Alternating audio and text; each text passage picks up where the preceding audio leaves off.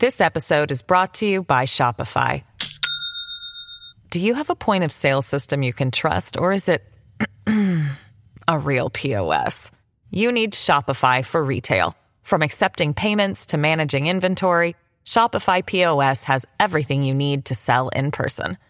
Go to shopify.com/system, all lowercase, to take your retail business to the next level today. That's shopify.com/system. This is The Other Side of Midnight. I'm Frank Morano. We've done a lot of discussing of marijuana of late. I like to call it marijuana. I also like to play that infamous clip of Sergeant Joe Friday of Dragnet. Marijuana is the flame, heroin is the fuse, LSD is the bomb. So don't you try to equate liquor with marijuana, mister. Not with me. You may sell that gas to another pothead, but not to somebody who spends most of their time holding some sick kid's head while he vomits and retches sitting on a curbstone at 4 o'clock in the morning. And when his knees get enough starch back in him so he can stand up and empty his pockets, you can bet he'll turn out a stick or two of marijuana. It's worth talking about marijuana just so we can play that clip over and over again. If there's one subject that we've been talking about more than marijuana, it might be Jeopardy. I am a Jeopardy addict. In our house, it is appointment television. No matter how much my wife is annoyed with me, we have to make sure that we put all our differences aside at 7 p.m. and my son's Sesame Street viewing takes a pause so that we can watch a half hour of the most engaging game show on television. And I'm very pleased to welcome my next guest because not only is he America's greatest living writer, but he's also someone who's quite an authority on marijuana for reasons we'll get into in a moment. And he happens to be a 3-time Jeopardy champion. Very pleased to welcome the author of 11 best-selling books of fiction and nonfiction alike, and the editor-in-chief of Book and Film Globe, Neal Pollack. Hello, Neal. Hey, Frank. How are you? I'm doing great. Thanks so much for joining me on the radio. Yeah. Now, that description, greatest living writer, that's not a description that I gave you. That's a self-claimed description that you've given yourself, right? I have been going by that descriptor for a long time, for almost a quarter century. I started writing for this magazine called McSweeney's, and it was also a website. Still is a website. It was published by Dave Eggers, the writer Dave Eggers, a long time ago in the late '90s, early 2000s, and I wrote a book called The Neal Pollack Anthology of American Literature, and I was basically just taking the piss out of pretentious magazine writers and pompous literary types, and so I just invented that persona, and I've been writing under that persona on and off for the last 25 years. So yes, I go by that, and I stand by it. I've got a lot of versatility. It's not as if all the other writers have died, though. You do believe that you are the greatest living writer, sincerely. Every time one of them drops off, I'm just like, all right, Cormac McCarthy. I mean, he was close. You could make an argument for him, but I was like, well, that's another one. Check another one off the list. Yeah. When I go to your website, I learn that you have been a contributor to every English language magazine and website except for The New Yorker. What's the matter with The New Yorker? What did The New Yorker ever do to you? I mean, they just never called. I guess I've submitted a few, talk of the town type pieces on and off over the years, but it never quite hit. So it's the one byline that's eluded me. Now, I mean, once you're America's greatest living writer, though, stuff shouldn't really get to you like that. But it doesn't get to me. It's just it's a fact. I don't lose any sleep over it. You were, as I alluded to, not only on Jeopardy, you did what I consider to be a remarkably impressive thing. You were a 3-time Jeopardy champion about 10 years ago. I remember you on that show. You were very impressive and also pretty funny on that program. This is in the Alex Trebek era. Tell me about your time on Jeopardy. How did you find it, and what did you experience that maybe the viewers didn't get to see?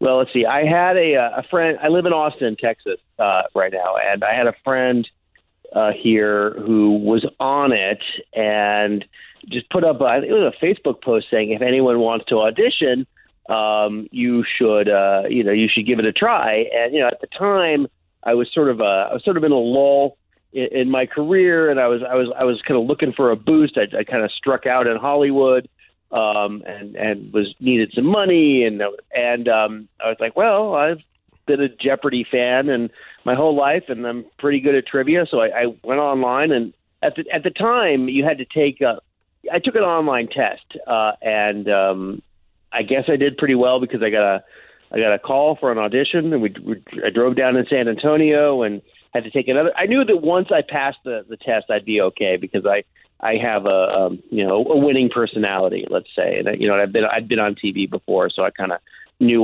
what needed to be done.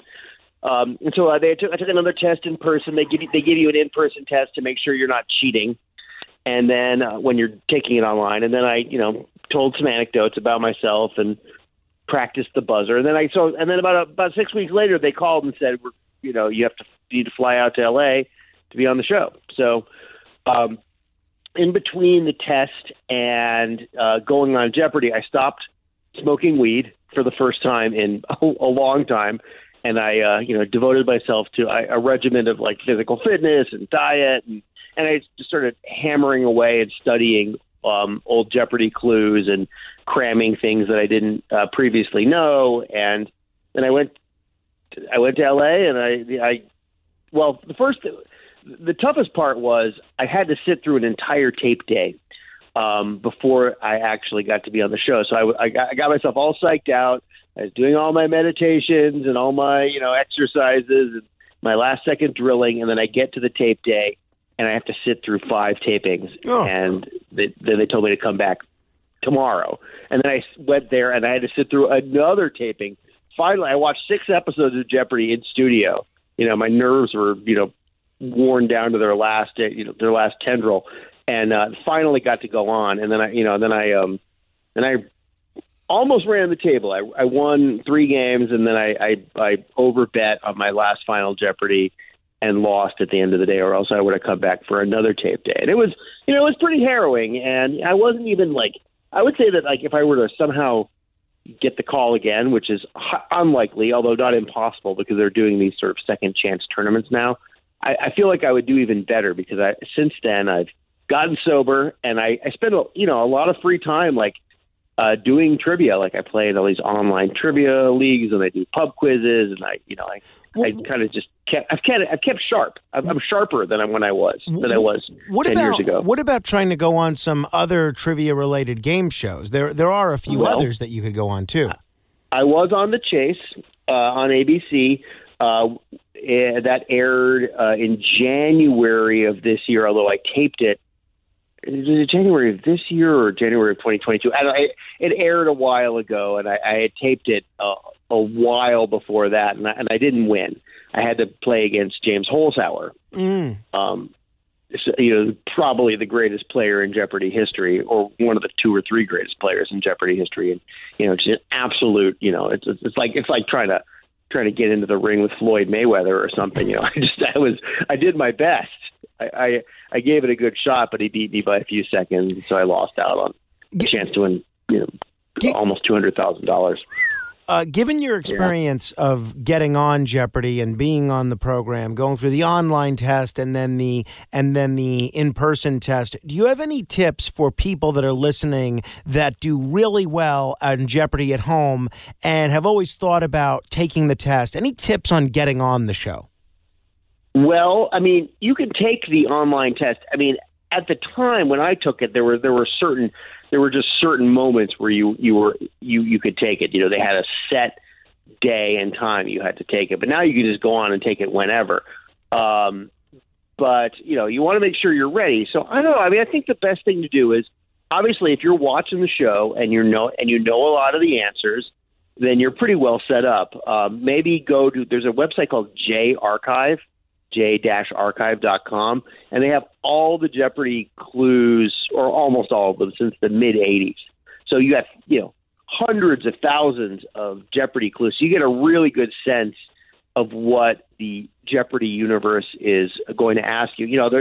Some of this, if you go back and look at some of the games from the 90s, I think a lot of that trivia, some of it's dated now, but sure. The basic stuff, and obviously, geography has changed, names of countries have changed.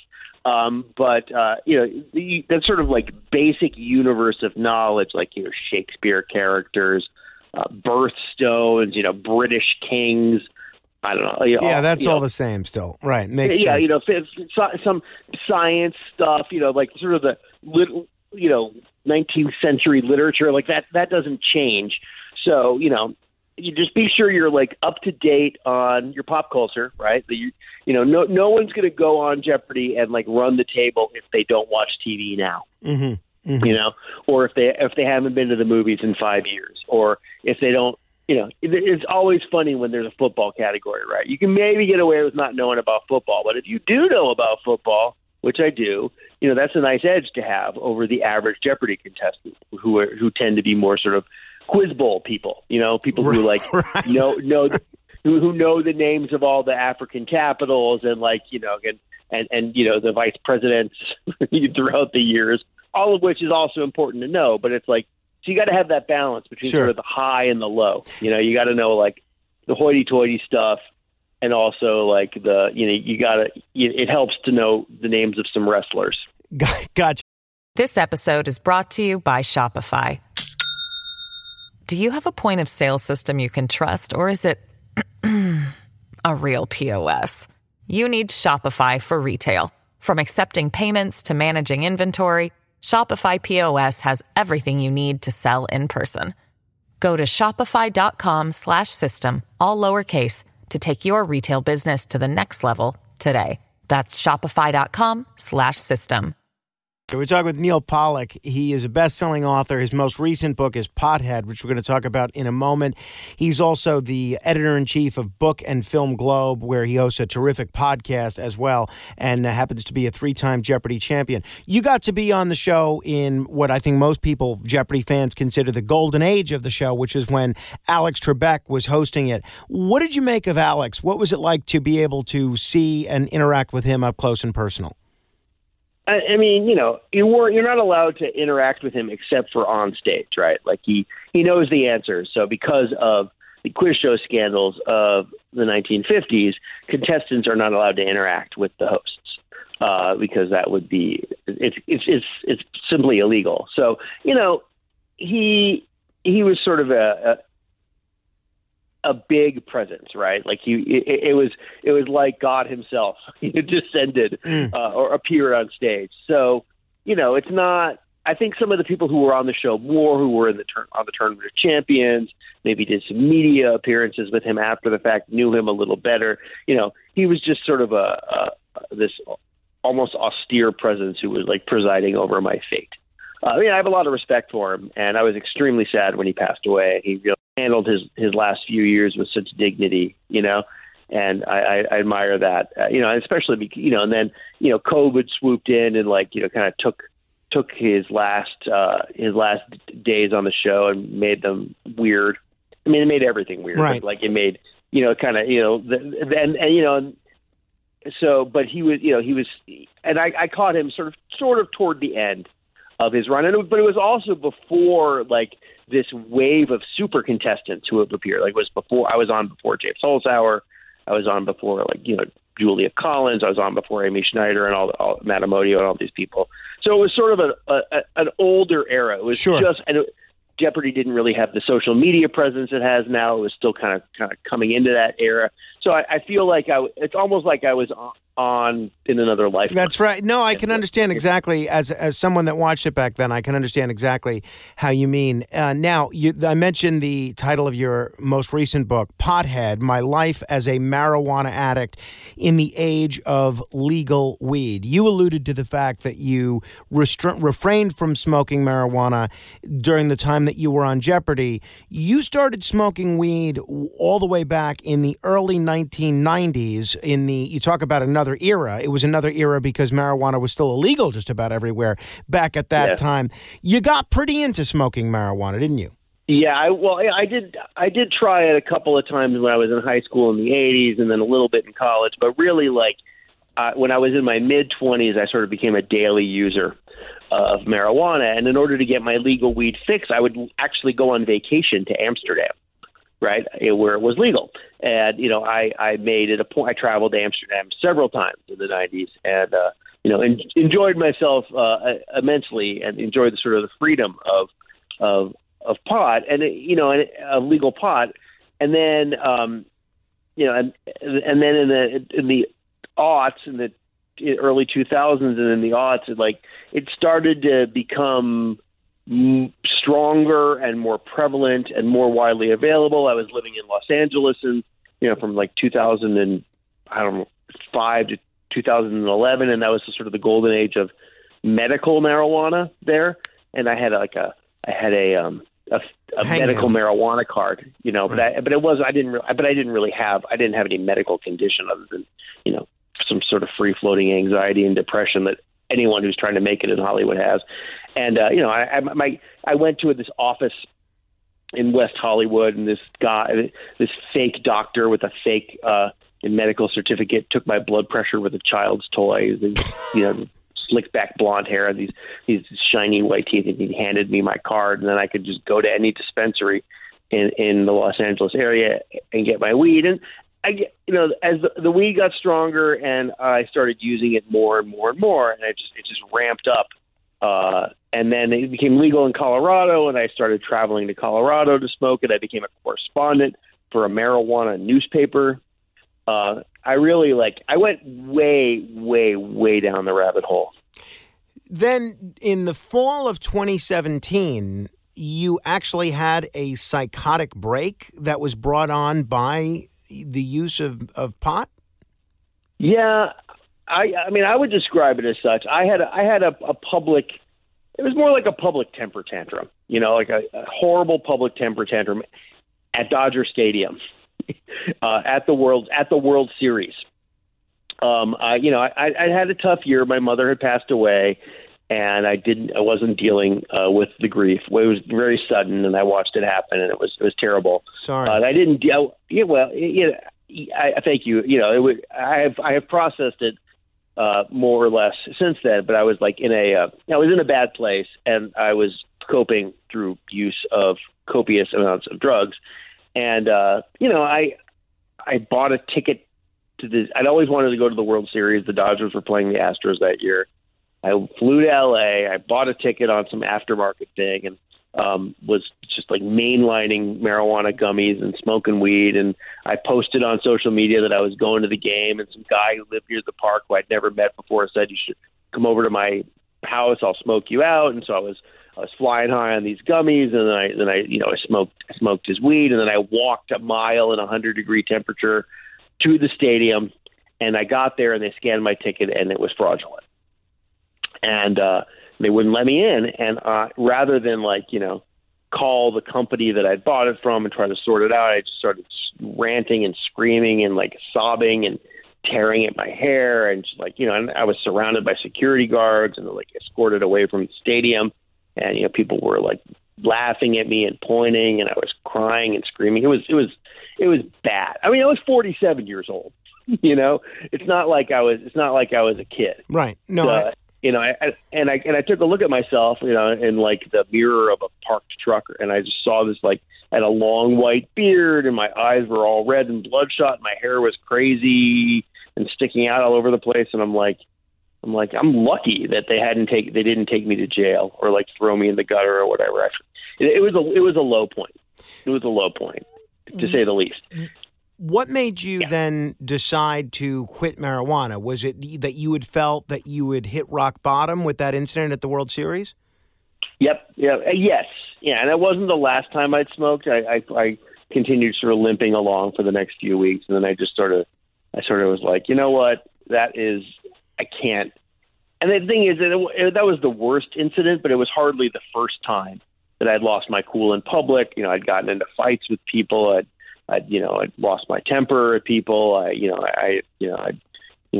had behaved in a less than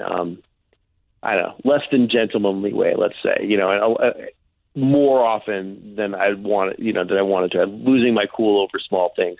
And so I just kind of, I found myself sort of slowly weaning off, and then I started going to recovery meetings, and I just kind of admitted that I was, powerless over this addiction that I had to weed, and I simply was. So I, went to meetings. I got myself a sponsor who straightened myself out. Started making amends to people who I needed to make amends to. It's an ongoing process, and I'm not a recovery head. I kind of got tired of the meetings and the sort of the AA shuffle and the people who kept relapsing, and I got tired of that culture, just like I get tired of any organized religion, really. But I've stayed sober.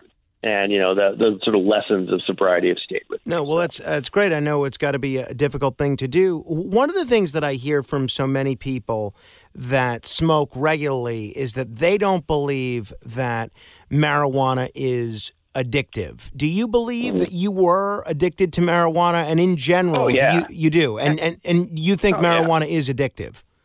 Oh, yeah. Hey, absolutely. There's no question about it. It's not to say that everyone who smokes it is addicted to it, and that even as an addictive, it's different as an addictive drug than say meth or heroin or coke or even alcohol. Like, it doesn't have the sort of the deleterious physical effects necessarily. Although over a period of time, I think it probably does, but it does have it's a psychoactive substance, right? And so it sort of had wormed its way into my brain, and I couldn't, and I was it's almost like the weed. It convinced me that it was good for me, and there was a lot of, and I was driving around high out of my mind. I couldn't do anything. I couldn't do anything without getting high. Couldn't watch TV. I couldn't go to the movies. I couldn't play poker. I couldn't exercise. I couldn't do yoga. I couldn't hang out with my family. I couldn't eat dinner. Everything was an occasion for smoking pot. And so that to me is a sign that the weed was driving the bus and not me. So anyone who says it's not addictive is kidding themselves. It doesn't mean they have to be addicted to it. Like I can have a beer or a glass of wine or a glass of bourbon or whatever and not be an alcoholic. But they're kidding themselves if they say weed isn't addictive. It's absolutely not true. So now we're seeing more and more states move into the direction of full-out legalization of recreational cannabis. What do you believe these states need to keep in mind in terms of regulation or for states that may be considering the move to legalization? What do you think the role of the state should be? Should it be full-out legal for everybody? Should it be decriminalized? If you were making policy, given your experience with marijuana, what would you suggest?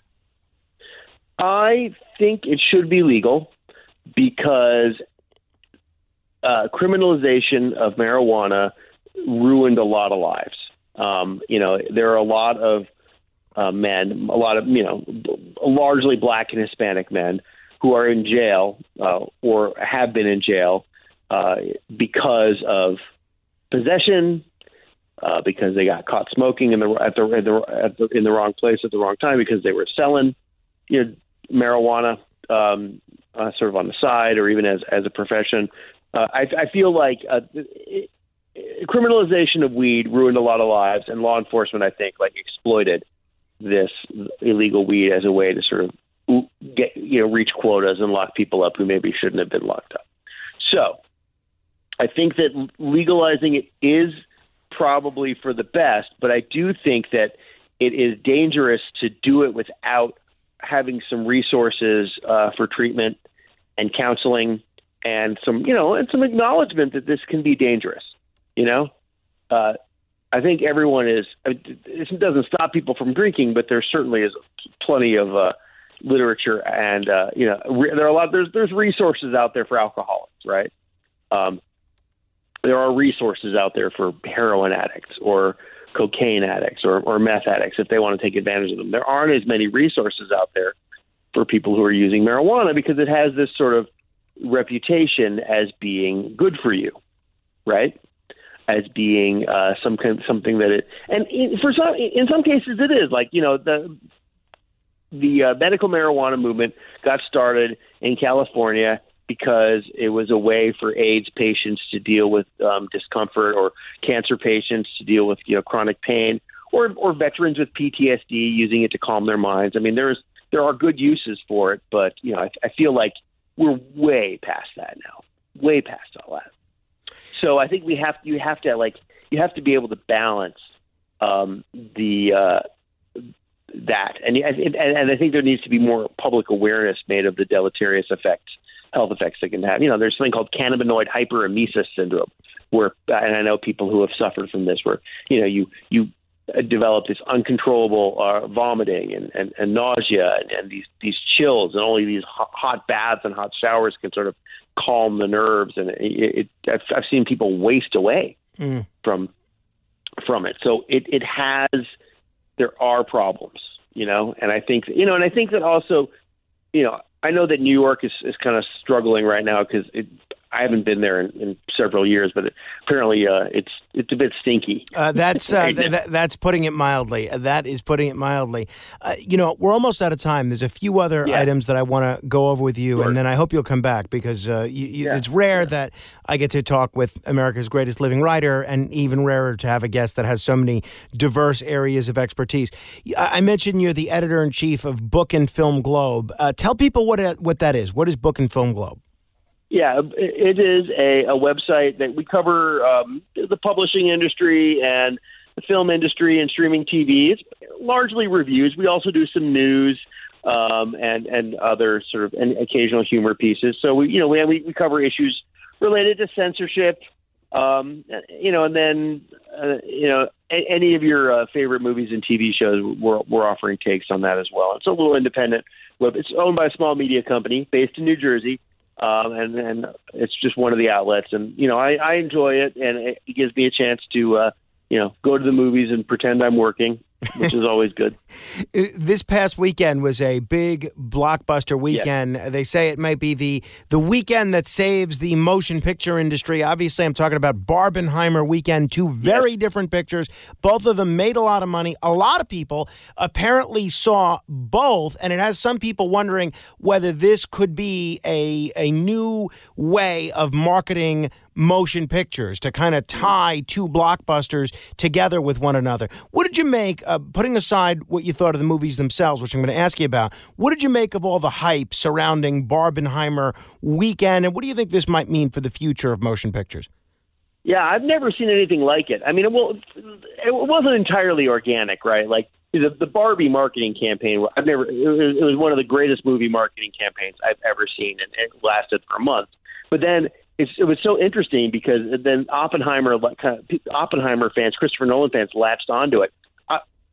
I couldn't believe what was happening. I saw people wearing Barbenheimer T-shirts at the Oppenheimer IMAX screening I went to yesterday.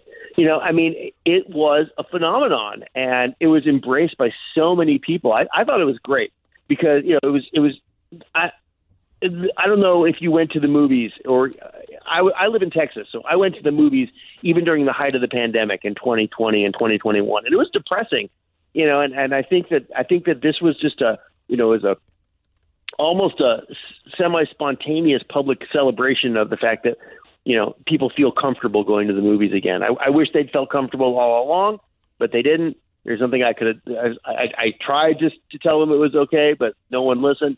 But regardless, I mean, this is, I enjoyed it. I liked both the movies.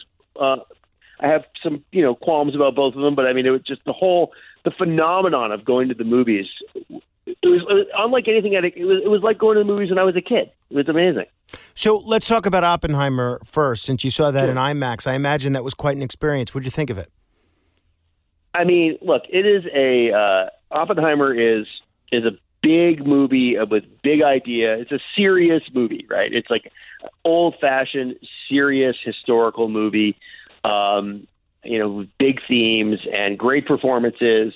I could have perhaps done with a sort of a little less of the ominous Ludwig Göransson soundtrack, and also let's face it, I don't know if you've seen it yet, but after they press the button and blow the bomb.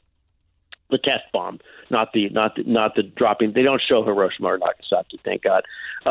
after that, like then it's basically like an hour-long black and white courtroom drama starring Robert Downey Jr. And it was like it kind of went on a little long after that, after the bomb blew up, which to me was obviously the money shot of the movie, so to speak. But man, there's just so much good stuff in it, and it's just so dense. It's about World War II. It's about the Cold War. There's a lot of science. There's a lot of politics. It's kind of like the ultimate dad movie.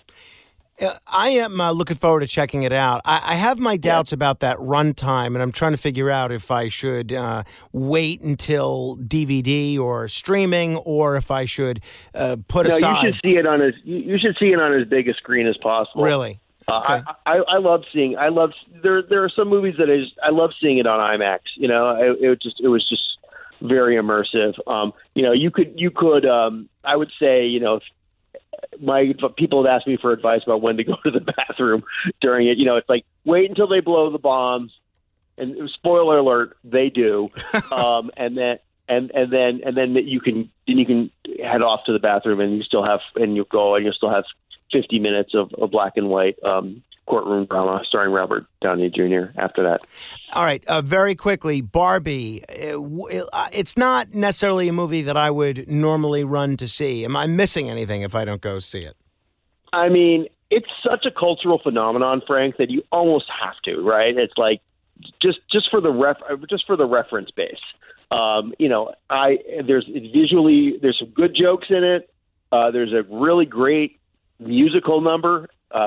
Ryan Gosling has this amazing musical number at the end. There's some really cool stuff going on. I found it at times maybe a little didactic. Everyone loves these speeches in the middle, these sort of like feminist speeches that one of the characters gives. I was like, yeah, all right.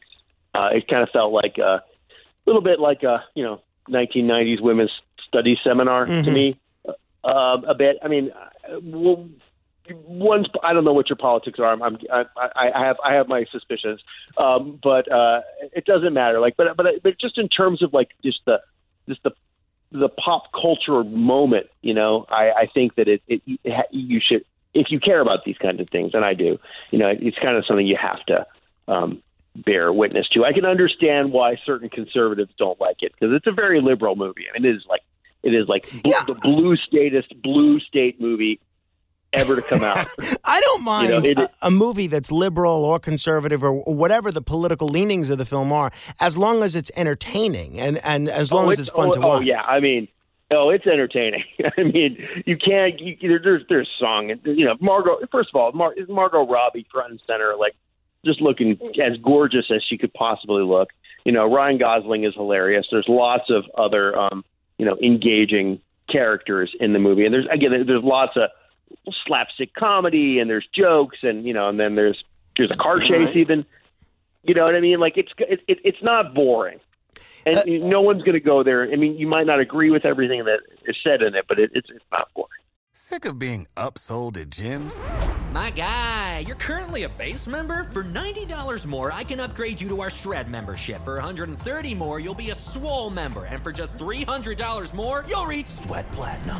At Planet Fitness, you'll get energy without the upsell. Never pushy, always free fitness training and equipment for every workout. It's fitness that fits your budget. Join Planet Fitness for just $1 down and $10 a month. Cancel anytime. Deal ends Friday, May 10th. See Home Club for details. When's this SAG-AFTRA strike going to end, Neal? Oh man, I wish it would end tomorrow. But I have a feeling that it's going to drag on into the fall, in September, October, something like that. Which kind of sucks, because we're finally seeing like some of the there's a lot of enthusiasm about pop culture, about TV, and about movies. Yeah. And I just feel like the studios are being really obtuse, and they don't understand that, like, this is their last chance to, like, win the hearts and minds of people away from Instagram Live and TikTok and stuff like that. And this weekend showed that, like, it can be done. Like, you can create these spectacles if you make, it fun, intelligent movies that people want to see. Right. It's still possible, but instead they're trying to, they're just being, the studios are being greedy. I mean, let's face it. Yeah, that's my read on the situation. Hopefully things can get worked out sooner rather than later. Neal Pollack, really enjoyed the conversation. I appreciate it, and I hope you'll come back. Anytime, man. All right, Neal Pollack, you can check out his book, Pothead. You can also check out the podcast that deals with a lot of the issues we were just talking about. Just search Book and Film Globe on any podcast app. It comes right up. Comments, questions, thoughts, you're welcome to give me a call at 800-848-9222, 800-848-9222. This is The Other Side of Midnight. Straight ahead. The Other Side of Midnight with Frank Morano. When you need mealtime inspiration, it's worth shopping Kroger, where you'll find over 30,000 mouth-watering choices that excite your inner foodie. And no matter what tasty choice you make, you'll enjoy our everyday low prices, plus extra ways to save, like digital coupons worth over $600 each week. You can also save up to $1 off per gallon at the pump with fuel points. More savings and more inspiring flavors make shopping Kroger worth it every time. Kroger, fresh for everyone. Fuel restrictions apply.